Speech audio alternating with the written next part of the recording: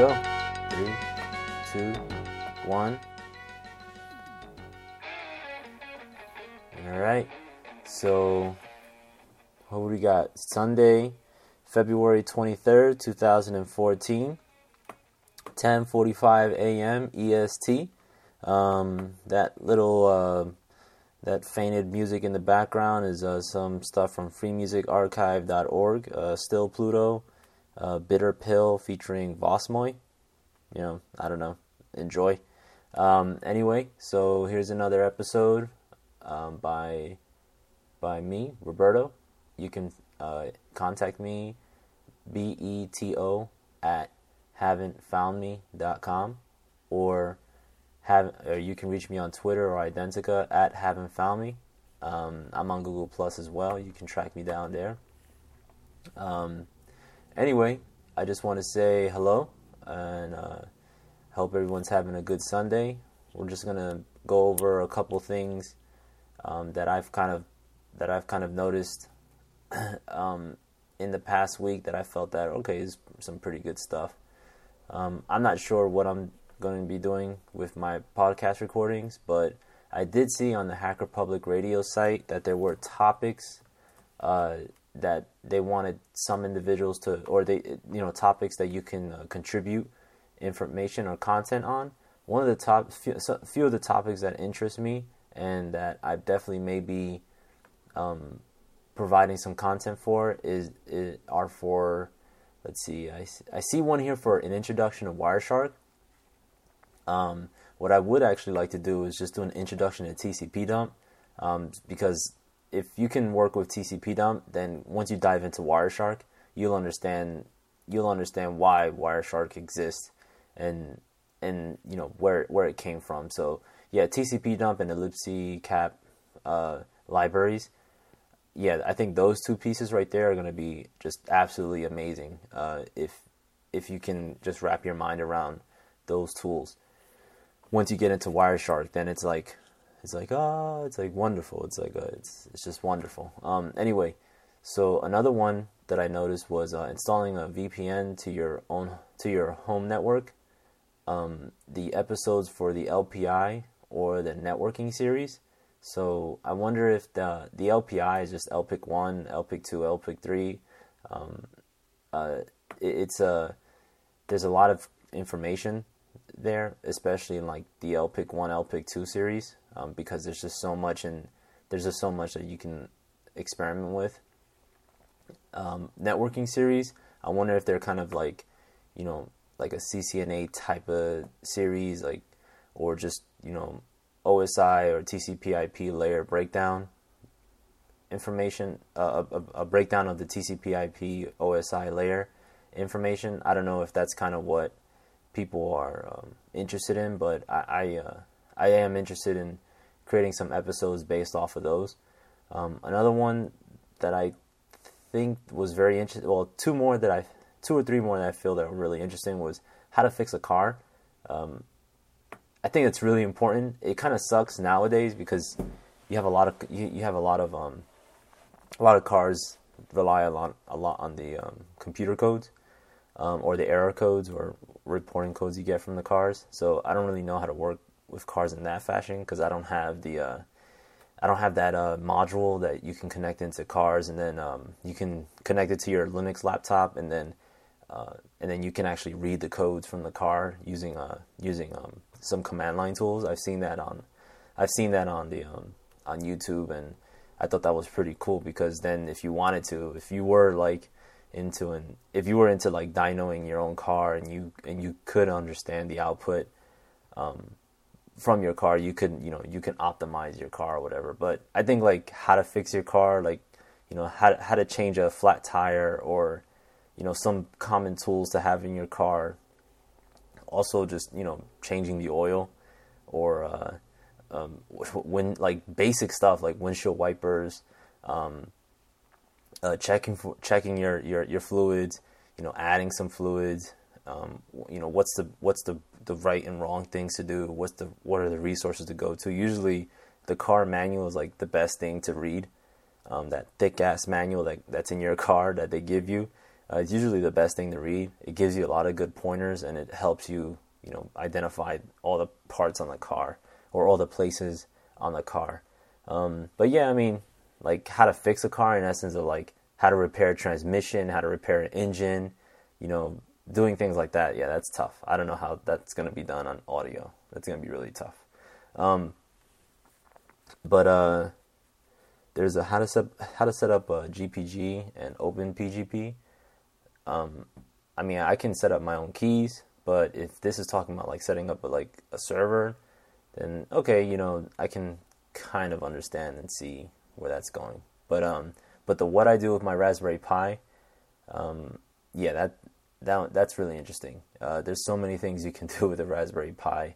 It's pretty ridiculous. Yeah, so those are some of the ones that interest me a lot, and I think as time goes on, I hope to make a couple episodes based off of them.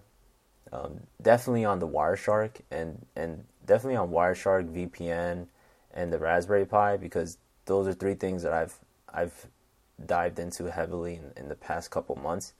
Some of the other ones that pop up are the Grub 2.0 introduction and customization. I like Grub. It works. There's Lilo or Lilo, however you want to call it, but I don't know if does Lilo boot into other than Linux OSs. I don't know. I don't know anymore. All I know is Grub. All I know is that Grub can boot into other OSs, and that's that.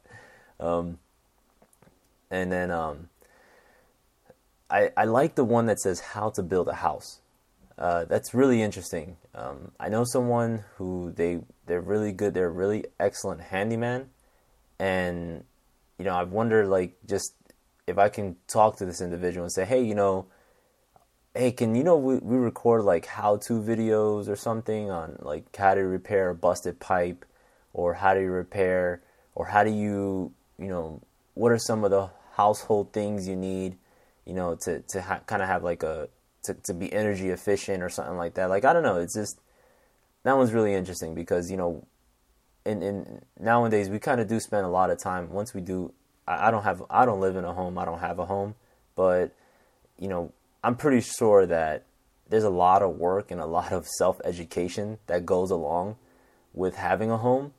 And building a house is cool. That's awesome. Like, right, you build a foundation, you build a framework, and then you just, slap everything on. Like, that's just amazing. But then just maintaining a household, now that's really interesting, because it's like there's just so many things you can do to maintain a household. I mean, it's just like there's just so many things you can do. Like, if you have like a gas boiler, I mean, not a gas boiler, but is it a boiler or anyway, a hot water tank. You got a gas. If you use gas to heat up your hot water, that's sometimes that thing that goes out. Sometimes you're not home to turn that on, and you've got to explain to your wife, like, okay, you've got to turn the knob here, hold it down, hit the igniter, and then the igniter is going to start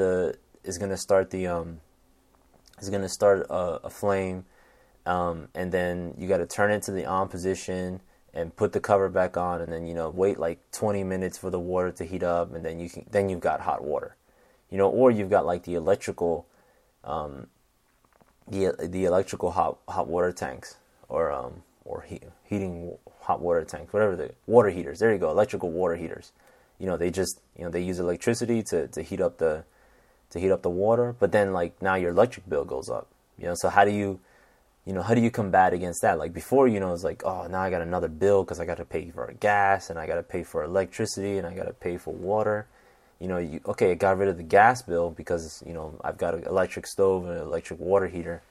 But now, now your electric bill is going to go up a little bit. So it's just interesting. It's just kind of interesting stuff. And even like with central air, like some people, I understand a lot of people don't really have are not fortunate enough to experience central air in their household. A lot of people have to have like AC units, or they've got the electrical heaters, or they've got boilers. Like the heating pipes that flow around your home.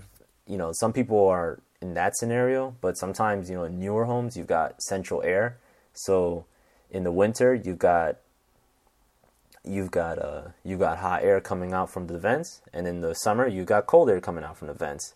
And then depending on your household or the size of your household, if you're the furthest room, if you're in the furthest room away from where that air is being pushed out from, you're going to get like a little bit of air.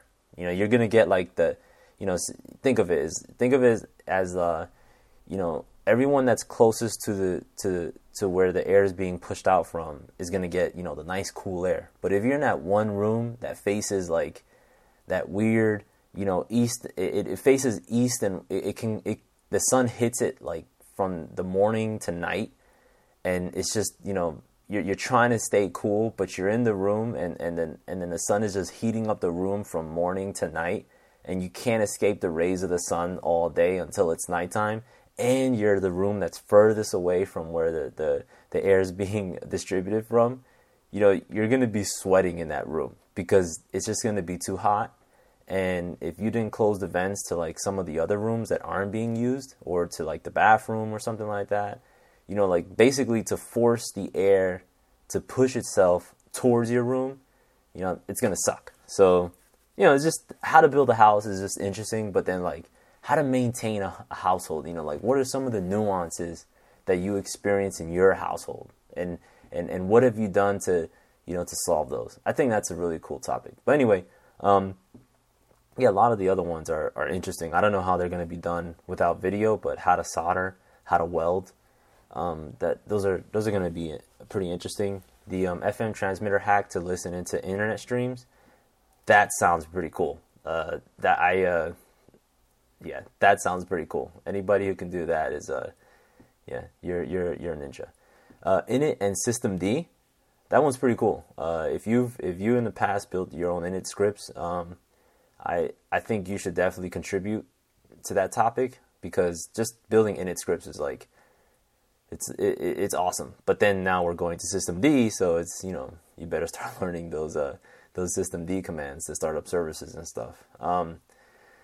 So anyway, those are some of the few requested topics. And if you would like to record a show on one of these topics, please email admin@HackerPublicRadio, and they will take it off the list. So if you go to hackerpublicradio.org/contribute.php, or just go to the contribute page, you'll see the list there, like 3/4 of the way down from the site. So so anyway, what I want to talk about today are a couple things. As you probably read from the episode title, it's going to be Xface and Xubuntu. It's going to be Chromebook end of life, CentOS, Bridge Linux, Bedrock Linux, Indiegogo, some YouTube channels I've came across, and a couple of other things here and there. So anyway, the first thing I want to talk about is Xface and Xubuntu. I've on my last episode I talked about Xubuntu. I like Xubuntu. I support Xubuntu. I do know that I'm not going to stick with Xubuntu just because it's just, I don't know, it's just my nature. I'm probably going to end up doing something else or looking for something else. It's definitely not going to be committing to Chromebook, because later on, as I explained, or Chrome OS, because later on, as I explained, Chromebooks are going to reach an end of life, which it's like a WTF moment. I bought this $200 laptop because I wanted to save money. I like the hardware, and I buy stuff because they're gonna last. I have my laptop here. I've had it for 2 years now. I buy these things because they're gonna last, and I want them to last. And that's what's important to me is, when you start looking at like Linux distributions that can support 128 megs of RAM or Pentium 3 processors, you start to ask yourself like, okay, why does that even exist? But then it's like, well, there's a lot of old hardware out there, and that old hardware can be clustered and used in better, in efficient ways. It's just, I just think that's, I think that's still a value. No matter, you could recycle it, get rid of it or whatever, but still, it's still valuable to someone. So end of life in Chromebooks, within like a 5-year or 6 or 7-year time frame, I mean, okay, I kind of understand that. Like, all right, that makes sense. 5 years, it should already be old and outdated. But I mean, there's some people that are running MacBooks that are like over 5 years old. Like, they're running MacBooks right now that are over 5 years old, and they run just fine. They've got 8 gigs of RAM in them things. They've got like they're running like they're running 128 gig, SATA 2 SSDs, and they still got Core 2 Duo or Core Quad, processors in there, and it works. It functions. They survive. The hardware can continue. Yes, Apple does end of life their hardware by deprecating them through their software updates, but that doesn't mean that you can't still use the laptop with Linux or even with Windows, because I mean, you could still use it with the old OS, but then you have like security vulnerabilities because you may not get updates anymore or security updates. But still, I mean, you can still boot camp the thing and maybe use Windows if you wanted to, just to for shits and giggles. But I'm just saying, it's still kind of weird for me because with Chromebook, I mean, it's not like you're able to easily install another OS. I mean, yes, you have Crouton. Yes, you can install Xubuntu on top of Chrome OS. But I haven't really seen, I mean, unless you're really hacking away at the Mario stuff. What is it? Is it Mario Bootloader? I think it's the Mario Bootloader or something like that. I don't know. But anyway, if you're really, really, really like hacking away at the core boot stuff, because the core boot stuff is like what secures the Chromebook and stuff. I mean, it's like, all right, I kind of get it. I understand, I kind of understand what's going on there. But my problem with that is just, again, I want my hardware to last, and if I can't do anything else after this thing's end of life, and if it becomes, a hassle or some sort of issue, or just doesn't let me start up the machine, that's gonna suck. That's really gonna suck. So anyway, so XFace and Xubuntu, they're really good. I really enjoy them. LXDE is cool, but I just had a lot of problems with using that. And the reason why I'm using lightweight, desktop environments is because I really like running a lean machine. So like for instance, if I'm running free, if I run the command free-m or vmstat, I want to see that I'm using nothing. Like right now, I'm using nothing. Like if I have the browser open, yeah, I've got Chrome, I got Firefox open, and all right, yeah, it's using a hellacious amount of resources. But you know what? That's just Chrome. I mean, that's just Firefox. Chrome is the same scenario as well. Lots of resources used, but whatever, not a big deal. I'm not, too bummed about that. I just really enjoy having a very lean desktop, and at the same time, I don't want to have to max out my RAM like nowadays or today or like in the present time in order to satisfy my work habits. If let's say if I had this desktop for 2 years, this laptop for 2 years, and then 3 years from now it starts to get really old and really slow, and then I can add another 4 gigs of RAM to it. Now I've got my 8 gigs of RAM or 16 gigs of RAM or whatever is the maxed out, RAM capacity, and, the fastest SSD I can put on this thing, just clean it out real quick and say, all right, it's refreshed, I installed a new distro, lightweight desktop environment, it should run perfectly fine. So that's kind of my mentality, is that 5 years, this thing should still be running, and I shouldn't really have too many issues. But, who knows? Who knows what could happen, right? But anyway, so XFace and Xubuntu is good. Crouton for Google Chromebook is awesome, and I just love the fact that I get XFace and Xubuntu when I use Crouton. So what's next? Let's see. I'm not going to stick with Ubuntu much longer. I came across this site that has I came across this Wikipedia page, and it's a layout of it's called the GNU Linux distribution timeline version 12.10. The authors look like they're Lundqvist and Rodick. They're at futurist.se/GLDT. And it's published under the GNU Free Documentation License. So basically, it's a timeline from 1992 to 2013 of all the distributions.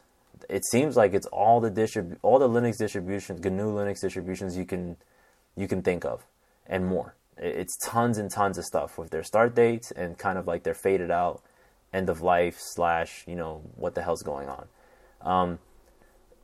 The reason why I said I don't think I'll be sticking with Ubuntu from a personal desktop perspective much longer is because a couple things. So Debian, I really love Debian. I've always loved Debian. It's a pain in the ass, but I really love Debian. But I've always had an interest in Slackware, and I don't know if maybe it's like the joke could be this is the year of the Linux desktop. This is the year of the Linux desktop, and then the next a meta joke could be this is the year of Slackware. This is the decade of Slackware. I don't know. This is something to think about, but I think what's kind of disrupted Slackware's progression is Arch. So Arch is becoming a very, very, very popular and a very good distro. It started from its own origin, which is okay. That's really cool. I like that. And then some of you may be thinking, well, what about Red Hat? And I was like, well, the recent not acquisition or buyout, but the recent integration of CentOS with Red Hat kind of it makes me think about some things. It makes me think about some past assumptions I had, because Oracle Unbreakable Linux was it's like the very best alternative to Red Hat because it's supported by Oracle and it was cheaper, and it's just Red Hat with the rebranded stuff from Oracle. And then the other option you had was CentOS, which was just the stripped down community version of Red Hat. So it's like, okay, that's pretty cool. And, the packages are maintained from the community. So, in my mind, in the past, I thought that CentOS was the committed OS for enterprise solutions, where if you knew Linux and you understood what you were doing and you knew how to build, clusters and storage, SANs or whatever. If you knew what you were doing, basically, I felt that CentOS was like the best option because it could provide that upgrade path for any organization to say, all right, we're going to spend money on really good Linux admins and have them build stuff with open source and free and open source tools and applications. And as time goes on, if we do need support or we do find ourselves in a bind where we do need special packages or something of that nature, at least they can make that next step going into Red Hat wouldn't be that bad. It wouldn't be that difficult, I felt. So that's kind of what I was thinking, was like CentOS is like the first step, and if you needed to make a next step into a more professional, and we need to show from a disaster recovery and this assurance and this CIA and this InfoSec perspective of, hey, I need to assure our investors or our backers that in the event of a disaster or in the event of a vulnerability, we're covered. You can move on to Red Hat, get the Red Hat updates, and get the Red Hat support, and you're good to go. Or get the Oracle stuff, and you're good to go. So now that CentOS and Red Hat are, it's CentOS is not Fedora. Fedora Core is the bleeding edge. It's the stuff that makes your head go round and round trying to fix sometimes. But once you understand Fedora and you work with Fedora, you're like, okay, wonderful. I see where Red Hat is going. I see where most Linux distributions are going. This is really good. CentOS is like, this is Red Hat. Like, this is RHEL 6 or RHEL 7. CentOS 6 dot whatever is Red Hat 6 dot whatever. Is RHEL 6 dot whatever. There's no ifs, ands, or buts about that. So, I don't know. I kind of just thought that it was a good option, and if you had the resources, it was a good distro to commit to and to return, to put back, what you took out of it. But this whole like integration of CentOS with Red Hat now, it's interesting. It's interesting. So, but anyway, going back to the timeline, this timeline page, it's just beautiful. It's just beautiful. You can read through all these OSs that you're just like, wow, like whatever happens to them, like Knoppix. Knoppix is still out there, but it's just not as big as it used to be. Like 5, 6, 7 years ago, Knoppix was like the thing to use. Like, don't mess around with anybody. Like 7 years ago, if you had a Knoppix CD, someone was like, wow, this guy's gonna fix everything. And it's just that kind of mentality. So and then it's also a little educate that you gain a little bit of education out of it as well. So for instance, I didn't know this. Maybe I did, but I definitely don't think I knew this. But you have Knoppix came from Debian. So you have Debian. So Knoppix came from Debian, and then Canotix came from Knoppix, and then Auditor Security Linux came from Canotix, and then Backtrack came from Auditor Security Linux, and then as we know, well, I don't see Kali on here, but Kali Linux comes from, we know underlyingly it's Debian. So it's kind of interesting. It's kind of interesting, so anyway,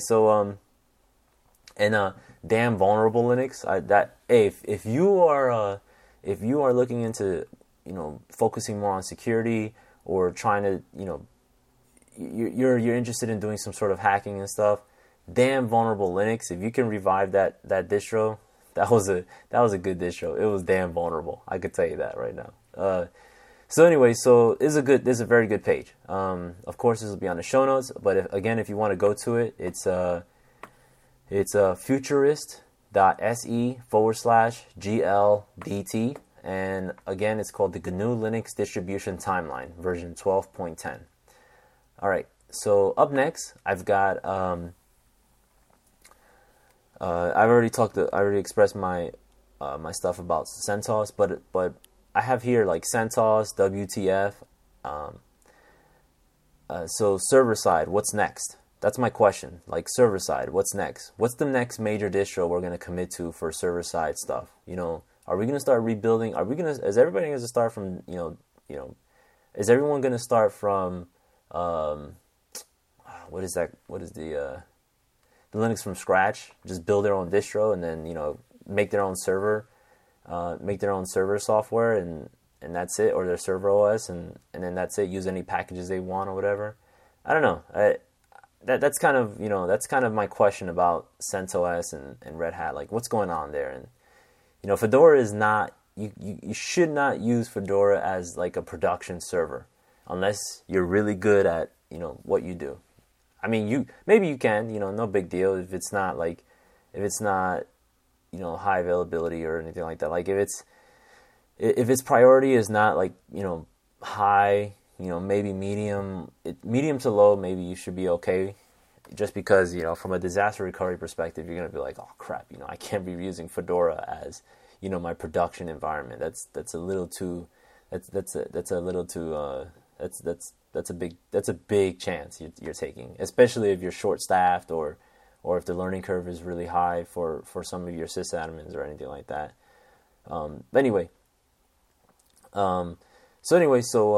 So building your own distro from the ground up. it is a lot of work. I've been looking at two distros that I feel that are kind of interesting. The first thing I want to do, I do want to say is that Marcus Ranum, I think he's a chief security officer at Tenable Networks. No, I'm sorry, not Tenable. Nessus. Is it? Yeah, Tenable makes Nessus, right? So Marcus Ranum, he had a really good talk in the past about his, I would say, like his naming of Bastion host. Like he coined the term Bastion host, and if you're not familiar with what a Bastion host is, just think of it as a dedicated OS to just do one thing and one thing only. You build a Linux OS to do one thing and one thing only. So like a firewall, if you build a firewall, it's a Bastion host. Like just build one OS or server to just do that one thing. You strip every other package out of it. Just take every single package out of there that you don't need. You don't need, I don't know, like, just think of it like that. You just, I don't want to say you could take the ARP firewall tables out, because maybe you still want to use ARP tables or ARP firewall tables, but just think of it as you just build a dedicated firewall, and that's all that it does. It does not do anything. It's not a web server. It's not a syslog server. It doesn't do anything else except just be a firewall. That's what a Bastion host is. He's kind of reneging on that term now, where he's like, he feels that it was a good concept in the past, where you just had one system do one thing and one thing only very well, but the landscape of security is becoming it's just becoming so overwhelming that building one dedicated system to do only one thing and one thing only could actually be like the Achilles heel for your entire, security infrastructure. And that sucks. That, it really sucks, because it's like, you got to think about it. It's just like, damn, that sucks. So I have here, make way for clusters, customized systems, but generic and widely supported desktops. Sounds like Slackware to me. So this goes back to my whole premise on, I feel Slackware, Arch, or some OSs that are going to start to become really, some OSs are going to start to bounce back for some reason. And I don't know. I don't know why. I'm just saying that, but I just have a feeling that some OSs are going to start bouncing back. You're going to have the easy OSs, like the easy desktop environments like Ubuntu and Mint, to spin up and you'd be good to go. But you got to really start thinking about, if you're a sysadmin, or if you're like, if you're knee deep into like infrastructure stuff, it's everything is about clustering, high availability, and just seamless, like seamless. What would you say? Like seamless service transitions, right? Like or seamless upgrades or whatever. Like you're not gonna there aren't gonna be outages the way we see outages today. Like, this server's down, for 20 minutes, we bring it back up and whatever. Like, I don't think we're gonna have outages like that in the future. But clusters wise, like clusters and stuff like that are gonna be really, really important stuff to focus on. But customized systems, I think we're getting. I don't know. I think we're getting there. I don't know if we're going back to like the whole Bastion host concept, but we're getting somewhere where there's customized systems. Because like, just look at Arch's Pac-Man stuff, and I don't know, but I mean, Gentoo is still popular. It's still very popular, and that's all I can say. That's all I can say is that a lot of these things are there's just, I don't know. There's something in the pot there, and it's brewing. It's brewing. So the next thing that leads me into is two OSs that I'm interested in: Bridge Linux and Bedrock Linux.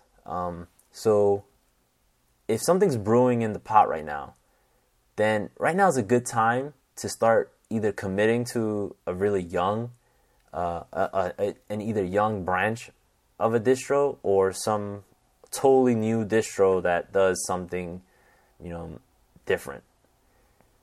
Because it's going to have a low amount of developers, a small amount of developers, a small community, just it's a small, I would say, it's a small OS, or it's a small kind of like it takes up a small amount of space in the size of Linux and the GNU Linux distribution timeline. Like when you look at the GNU Linux distribution timeline, you just pick one distro there and you're like, yeah, this thing is like so small in comparison to what exists out there. But if you think about it and you start like saying, yeah, it's really small in comparison to like what's out there, but the opportunities for you as like if you're interested into working with Linux, or if you're already in Linux and you just want to be part of like a community and actually make a name for yourself, the opportunities are like ginormous, because it's like, you can do whatever you want. You want to be the site admin, say, hey, I'll be the site admin. You want to be the forum, monitor, you can be the forum monitor. You want to be a kernel developer, you want to start, optimizing the kernel for this distro, you can do it. You want to start building packages, or you want to be a package maintainer, you can do it. If you want to do if you want to do technical documentation, or or if you want to be like a quality assurance tester, you can do it. Especially on a distro that's like just coming up, where it's just there's like 3 or 4, maybe 5 key developers, committed to it, or maybe just one guy, and just helping them out and committing to it, and just learning along the way all these things that you probably never heard about or never knew about. Like, I just think that that's really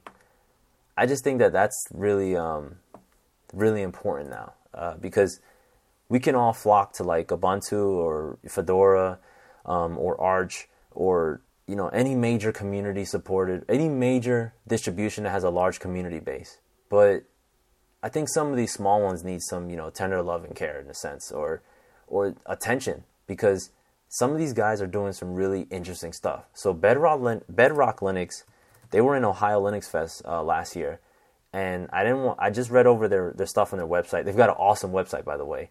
So it's bedrocklinux.org. Awesome website. I'm not saying there's like anything magnificent in terms of HTML, CSS. I just like the plain fact that you got a couple ASCII, you got Bedrock and ASCII on the top left hand corner. You got menu navigation and some external links on just below the ASCII art, and then you just have it just seems like static site content on just to scroll through, and it's just it's just wonderful. I just like it. But anyway, so these guys are doing something pretty interesting. What I like is that they're saying, okay, you like Arch, you like Ubuntu, you like Red Hat, you like this, you like that, but your package manager, but when you're in Ubuntu, maybe the example that they had on their site was for a game. Oh man. So the example that they had on their site was for, I can't believe I forgot the damn game's name. But anyway, the example that they have was Bedrock's, let's see, how is this different from preferable to using a virtual machine? So basically what they're saying is that, what they do in Bedrock is they use like a chroot to contain different versions of an OS. So you can basically have Ubuntu running in one path. You can have Firefox in that Ubuntu version running in that path, or you can execute Firefox to run in that Ubuntu version, or have Firefox run Firefox within like CentOS in another chroot directory. So it's kind of interesting, and that's why the question here in their FAQs, in one of their FAQs, is like, how is this different from or preferable to using a virtual machine? Because that's what you're doing, right? Like, why don't you just use a virtual machine, and then you can just do whatever you want in a virtual machine. You don't have to deal with statically linked libraries. But anyway, so the example that they had was it's just an easier transition, and they had a really good example here about a game where the libraries were available in Ubuntu, and because the game was built, or the game was debugged, or it was debugged or tested on Ubuntu, but the stuff didn't work in Debian because Debian wasn't using the same libraries that Ubuntu was using. So it was just kind of this scenario where, okay, now you have to spin up, if you're using Debian, now you have to spin up Ubuntu just to play this game. But then their argument is that, well, you can just chroot into your Ubuntu directory, and now you're in Ubuntu, and then you can do whatever you want in Ubuntu. And if you needed to go back to Debian, you chroot into Debian, and then you can do whatever you want to do in Debian. So it's just a really good concept, and stupid, simple, crazy stuff. So Bedrock Linux, check it out if you want. Another one was Bridge Linux, and I just like them. They're small, and they're up and coming. I think their site is like millertechnologies.com, I think. But anyway, so moving on, Indiegogo. I haven't been able to. I haven't donated anything to any like Kickstarter or Indiegogo startups, but there was one that I wish I had the money. I wish I had the time and the money, because it was like I didn't know about it until like there were 7 hours left, and what I would have wanted to contribute for, I just didn't afford. I couldn't afford it. But there's this I Hate Being Single Season 2. It's an Indiegogo project, and they had like 7 hours left it was like 7 hours left the other day, and I was like, oh crap. I was like, I wish I knew about this thing ahead of time. Oh no, they've just expanded it. So okay, so it's 4 days left. Okay. Or maybe it was 7 days. Anyway, so you got a couple options here, and if I Hate Being Single, it's just comedy. They're a bunch of Brooklyn hipsters, and well, to me they're hipsters. They don't want to claim themselves as hipsters. But anyway, if the different donating, I forget what these are called, but the perks, so the contributions. So you can have like $3,000. You can be at you can be a video party or producer cred. $1,000 to be in the show, $500 to inspire a short episode, $250 a digi-date or workshop with Rob, $100 team single, $50 Instagram video from on set, $25 personalized sad vine, $5 access behind the scenes. I think this is really awesome. I think this is really awesome for video. I think this is really great. So I would like to be on the show. So but it's not there. The funds aren't there. So hopefully I'll be ready for season 3, or maybe they'll extend this, and maybe I'll be able to contribute. But yeah, so what I'm getting at is the same thing with the whole Linux with the whole Linux stuff I've been talking about is there's a lot of mainstream stuff that you can commit to. You can put your time and energy towards, and yeah, of course you're gonna put your time and energy towards that mainstream stuff because it's gonna there's a large backing, there's a large amount of people, and there's a high success rate from a risk analysis perspective, right? But at the same time, you're just kind of like joining the herd, right? You're just going along with everyone else. Now, it may make me sound a little hypocritical because I'm here recording an episode on Hacker Public Radio, but I don't know. I guess to each his own. But what I'm saying about the Indiegogo is that if you haven't done so already, please go ahead, find something, and contribute. Because, this is just I kind of think about the Pure Ownage series and how great that was. And once they went into Canadian television, I was so sad because it was like, oh man, like, they're now, they can't, no more web series. I was like, man, that sucks. These guys were really funny, and it was really entertaining. And it's just, I hope they do end up making the movie, so find yourself something to contribute to. Find yourself something small, big, whatever. Just commit to it, work with it, and work towards your next goal. Expand your knowledge. Expand apply yourself, dive into things you haven't really done before, and learn new things, because that's definitely gonna be very helpful for anybody in the future. So those are pretty much everything that I have. A couple things that I noticed on YouTube.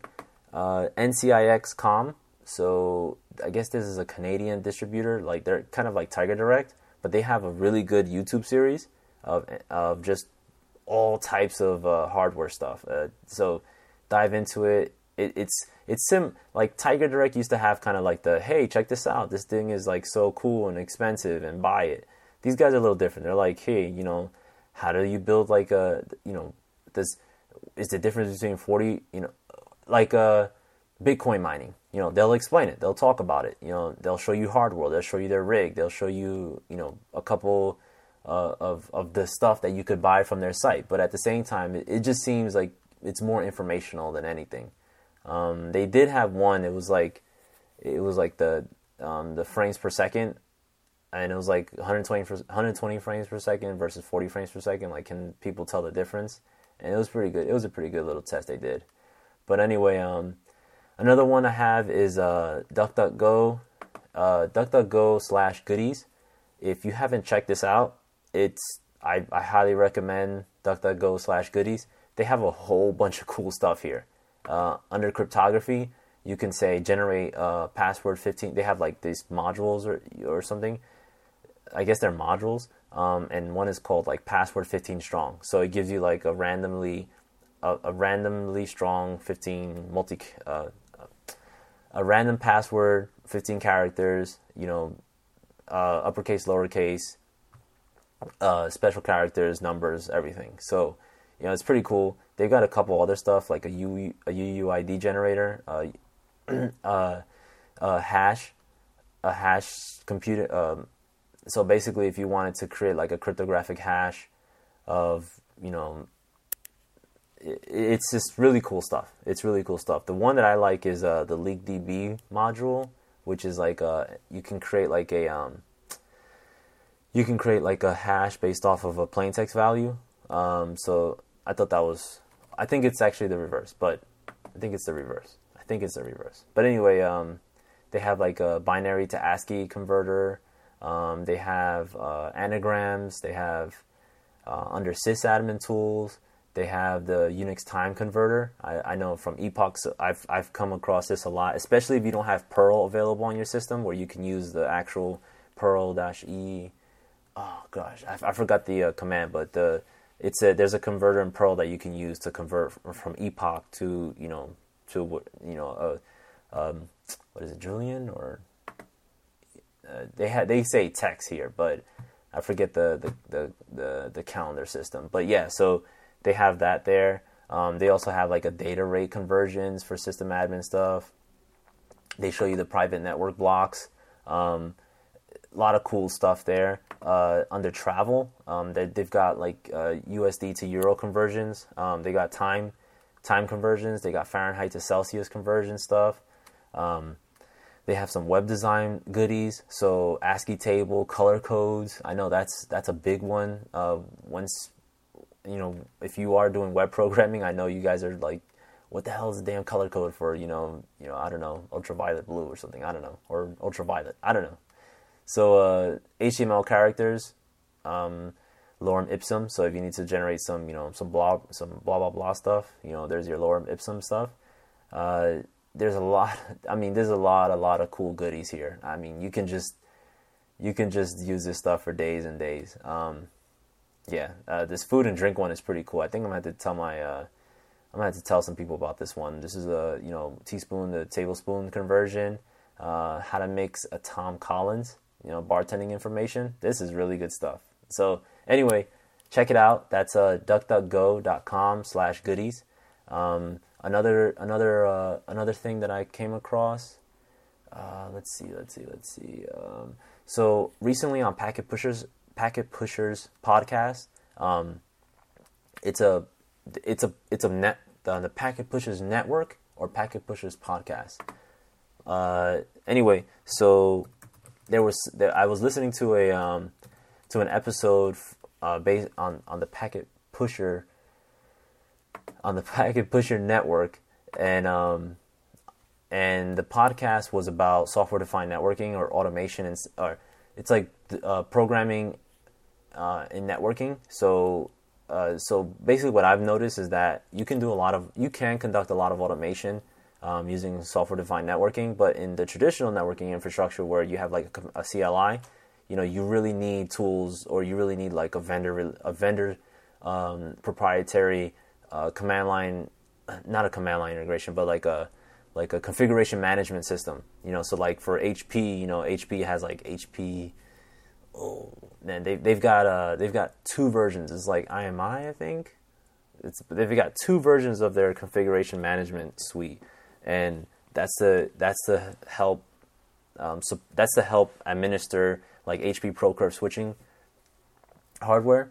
So the problem is that sometimes those tools don't work as well as you want them to work. So then you've got to go back and use you got to like SSH into the switch, undo config or redo a config or reload a config or reboot the switch, or manually have to go out there and do all this crazy stuff on a switch. But the episode the episode that I was listening to was talking about using programming to help automate a lot of these nuances, a lot of these deployment or a lot of these procedural things that can be automated.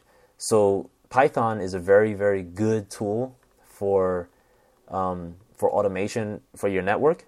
There's a lot of good modules involved there. But in show 176, it was called Intro to Python and Automation for Network Engineers. It's the packetpushers.net, and it's the weekly show that they have, and it's show 176, Intro to Python and Automation for Network Engineers. They talk about they're very network. The guys that are on that episode are very network centric, but if you can follow it and listen to what they've got to say, you'll kind of understand that. All right, programming is definitely important. Programming is definitely going to be important if you're a network engineer, a sysadmin, whatever, or DevOps, a DevOps engineer, anything that involves the infrastructure, or just networking and systems alone. So one of the things that they mentioned in that episode was Ansible. So if any of you have ever used like a configuration management or configuration deployment tool, such as like Puppet or Puppet Chef, or Ansible, or there's another one. I can't think of the other one. But anyway, if you've used these type of tools before, you're already like 50%, on your way to like the next, stratosphere. I don't know. Or maybe you're already there. I don't know. But the thing is that what I'm trying to say is that I've looked into Puppet, I've looked into Chef. Those are really good tools. They're really awesome because the way those tools work is that you go into an environment. Like I start an environment, they tell me I need to automate, I need to automate the provisioning of 1,000 switches in like whatever time frame, or I need to pull the reporting from 1,000 switches and off of uplink interfaces or something like that. They want reporting. They want report metrics on some information. The key is that these environments, what they do is that they can build these Puppet modules, or they can build these modules to help in Puppet or Chef or whatever, or these I think in Chef they're called cook recipes, and then in Puppet I forget what they're called. In Ansible they're called playbooks. But anyway, it's kind of like this, you can think of them as scripts, but just more they're more like modules. And what you can do is just build a module or whatever that can go to every single switch in your environment. It connects to the APIs to these supported networking devices. Pull the information they need from there, whether it's off of SNMP or whether it's off the API of the device, or whether it's like manual, like SSH, like manual labor SSH, SSH, what is that? Like I forget, is that SSHTTY? But anyway, whether they're however you're pulling that information, you can build those modules and then you can put it back into, the Puppet or whatever community, the configuration management, configuration deployment community that you're using, and then someone else can use that same module, modify it for their environment, and then boom, they're able to aggregate the downlink. They're able to aggregate like the northbound, southbound metrics of their infrastructure instantaneously, because you contributed back into the community of whatever configuration community you're using. So if you're lost at this point on the things that I'm saying, I apologize, but I highly recommend packetpushers.net show 176, Intro to Python and Automation for Network Engineers. If you don't want to listen to that 1 hour and 10-minute episode, not a problem. Go to Ansible.org, I believe, or Ansible Works or something like that, and just check them out. It's their playbooks are built on YAML, which is a markup language. Very easy to read, very easy to write, and you will be surprised at how simple it is to automate to automate anything in your infrastructure using like a configuration management system.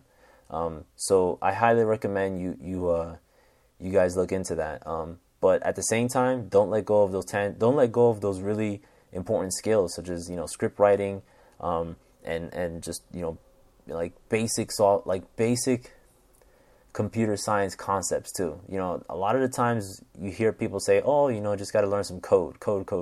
I would say like there are some fundamental computer science concepts that you're going to need to know in order to be a little more successful in your script development or your configuration development or whatever. But anyway, so I hope that was enough information. I hope that was an enjoyable hour. But anyway, I hope everyone has a good week or a good month or a good year, and just keep at it. Keep working towards whatever you're working towards. Remember to subscribe to the Hacker Public Radio RSS feed. If you want to email me, my contact information is beto@haven'tfoundme.com. You can connect with me on Twitter @haven'tfoundme or Identica @haven'tfoundme. And thank you for listening. Have a great day. Take care. Bye-bye. You have been listening to Hacker Public Radio at hackerpublicradio.org. We are a community podcast network that releases shows every weekday, Monday through Friday. Today's show, like all our shows, was contributed by a HPR listener like yourself. If you ever considered recording a podcast, then visit our website to find out how easy it really is. Hacker Public Radio was founded by the Digital Dog Pound and the Infonomicon Computer Club. HPR is funded by the Binary Revolution at binrev.com. All BinRev projects are proudly sponsored by Lunar Pages. From shared hosting to custom private clouds, go to lunarpages.com for all your hosting needs. Unless otherwise stated, today's show is released under a Creative Commons Attribution Share Alike 3.0 license.